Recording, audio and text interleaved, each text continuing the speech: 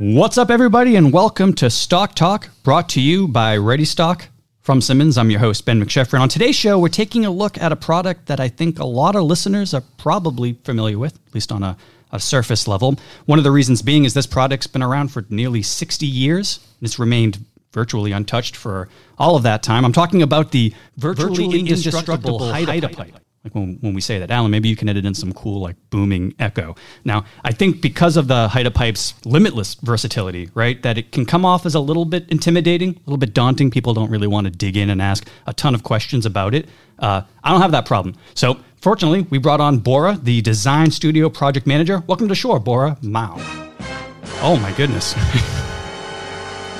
Thanks for having me. I appreciate it. Yeah. Bora, you've been around for a while, so before we get into the nitty-gritty, why don't you tell us a little bit about yourself, how you ended up working with HydaPipe? So I've been with Simmons. It'll be 16 years in August. HydaPipe was kind of handed over to me.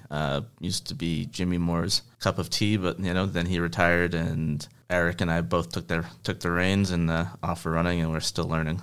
Yeah, I used to sit next to Jimmy. He had piles and piles of papers and folders and notes and all sorts of stuff. And it was all related to HydaPipe, every single one of them. It was all drawings and things all about related to HydaPipe. Drawings and measurements, that's all he was doing. Yeah, that's all he was doing. So enough of the niceties, Bora. This was cute, but now we got to get down to brass tacks. I'm going to ask you a big question. What is HydaPipe? How is it different from a regular shower? So HydaPipe itself is, more often than not, is a surface-mounted unit as opposed to our shower system, which is in-wall. So that's the big difference between it. And then the other difference is that HydaPipes are usually used more in commercial aspects rather than residential. Right. So when we're looking at a HydaPipe, what we're actually seeing is what looks like a big old sheet of metal, right? It kind of looks like a box coming off Correct. Of the wall. Yep. And the idea is that there is a shower and piping behind that.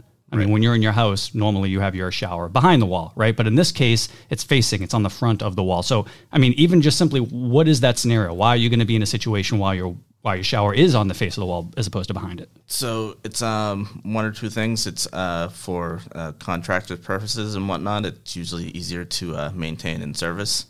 And also it's pretty much indestructible, like you said in the beginning. So a lot of prisons, schools, and whatnot would like to use the HydaPipe as a means of a showering system as an alternative to our residential in-wall systems. Right. I mean, virtually you can get at it whenever you want, right? You just take off the shroud and everything is there. So Correct, I think that's a big part of it. And you've already used the word once, but a word that gets tossed around a lot when we're talking about HydaPipe is commercial, right? And how it's used and can help a lot in commercial facilities, commercial applications. So what does that mean? When we're talking about commercial, what are we narrowing down, and how is HydaPipe specifically addressing that kind of stuff? So with commercial, we're narrowing down, the spectrum of, where it can be used, where it's mostly used, which is usually, like I said before, high school gyms. Picture them there, gang showers, prisons, pretty much something that a plumber would want that's, very durable, can handle abuse, and pretty much keep ticking. Yeah, I think handling abuse is a big part of that. And it's funny when we say that because, I like to picture some guy going in there with a hammer and just having at the shower, having a bad day, just saying, you know what, I'm going to take it out. And, that could happen, but a lot of the time when we're saying abuse, it just comes from, very, very frequent use, right? People using it every single day, lots of different people using it every single day, right? That's really where the wear and tear and the abuse sometimes comes from. Sometimes people don't know how to use it, right? Correct. Yep. They think a shower head has a ball joint. It doesn't. So they start, moving it around, right, trying to get it to move. And that's kind of the abuse that we're talking about. And I think HydaPipe is particularly good because it's built from the ground up to sort of, withstand that. Yep. Yeah, take all of that into account. Can you tell us a little bit visually, like how does it look? I mean, I think some of the tops and the sides, like how do we account for that? So as far as the visual aspect wise, the shower itself, it's enclosed in the, a stainless steel cover. Also, we have, extension covers that are able to cover piping. It's pretty much per spec on, how the job is quoted out and how the contractor would like, whether or not they wanted the pipes hidden or not. So with our HydaPipe systems, everything is pretty much closed off, and there's, no way anybody can tamper with it or abuse it internally wise. Right.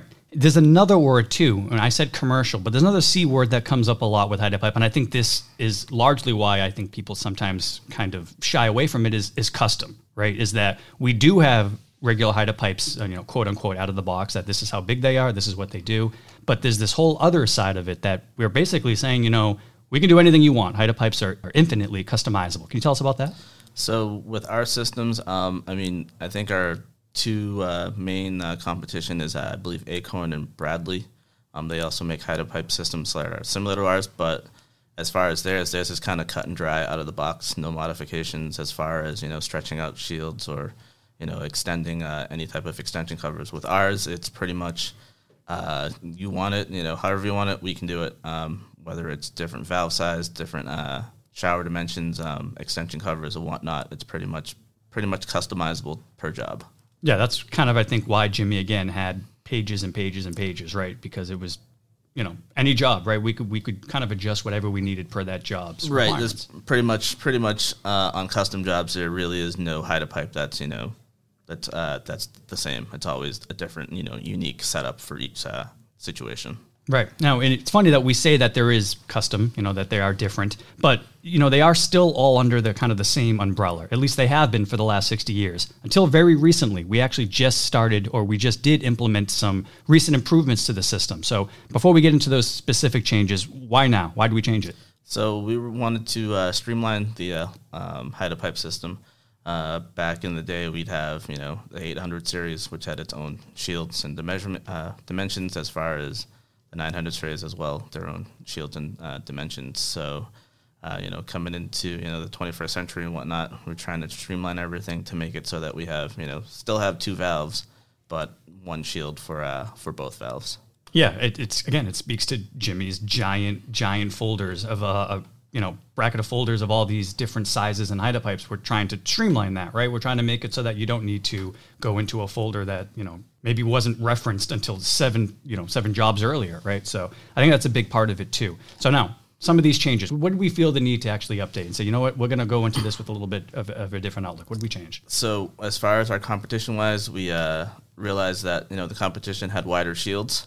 So what we did was we extended our shields wider as well. I believe it went from a 5-inch shield to an 8-inch shield now.